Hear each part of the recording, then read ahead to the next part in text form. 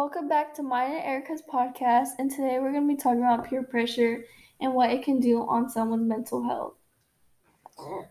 Peer pressure can cause anxiety and depression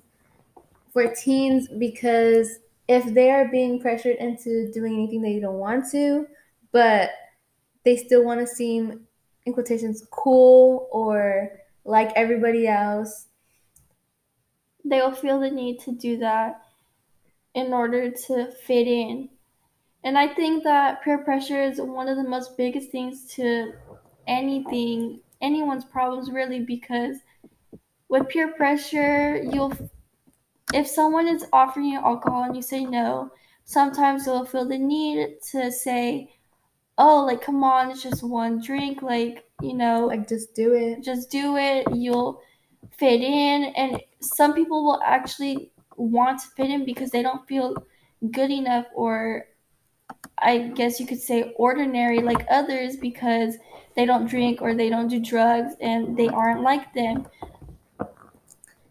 When it comes to doing drugs and smoking and things like that, I think peer pressure has a lot to do with like younger kids being introduced to it because when it's like,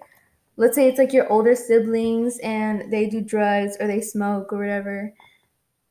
whenever your younger sibling sees that, they're gonna want to be like you and like follow in what you're doing, and I don't think that's okay. And as younger kids are seeing their older siblings, or anybody, it doesn't have to necessarily be brothers or sisters, it could be moms, dads, it could be cousins, uncles, aunts. They'll feel the need to do that because there are so many people that have very judgmental families, and it will also be your own family pressuring you into doing these things because you want to fit in with the older group. Because I have seen it multiple times where younger kids want to be like their older siblings or older family, because they'll say, oh, you're not old enough to come and hang out with us, but if you do this, then maybe we'll consider you hanging out with us. Then you're cool enough to like be with them at all times because now you're doing it, and that, I think that causes a lot of, not necessarily depression, but I think that causes a lot of like pressure on you because if you don't do it, then you can't be with the people that you like to be with. You can't like hang out with your older cousins, or you can't hang out with, people like that. And I think that's just kind of sad because Who would do that to a little kid when they're just trying to have fun and hang out with you?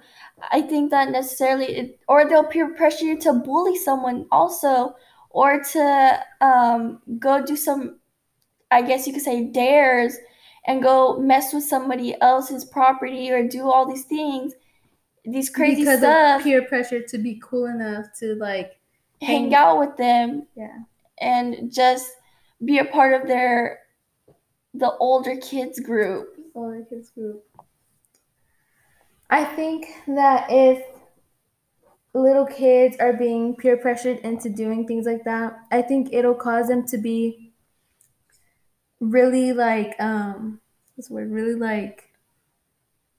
I think it would cause them to be like that when they're older. yeah, but like But to also pressure other little kids, well, as they get older, they're gonna be like, oh, I was taught to do this, and this is what my cousins or my friends made me do when I was their age. So now I'm gonna do it to other little kids to make it seem like that they need to do this to come and hang out with me and the other people. and I don't think that's okay, but that's just what peer pressure is, and I think that causes a lot of problems in teenagers' lives nowadays with wanting to fit in and not being left out in like activities and like parties and things like that. But that's our podcast about peer pressure.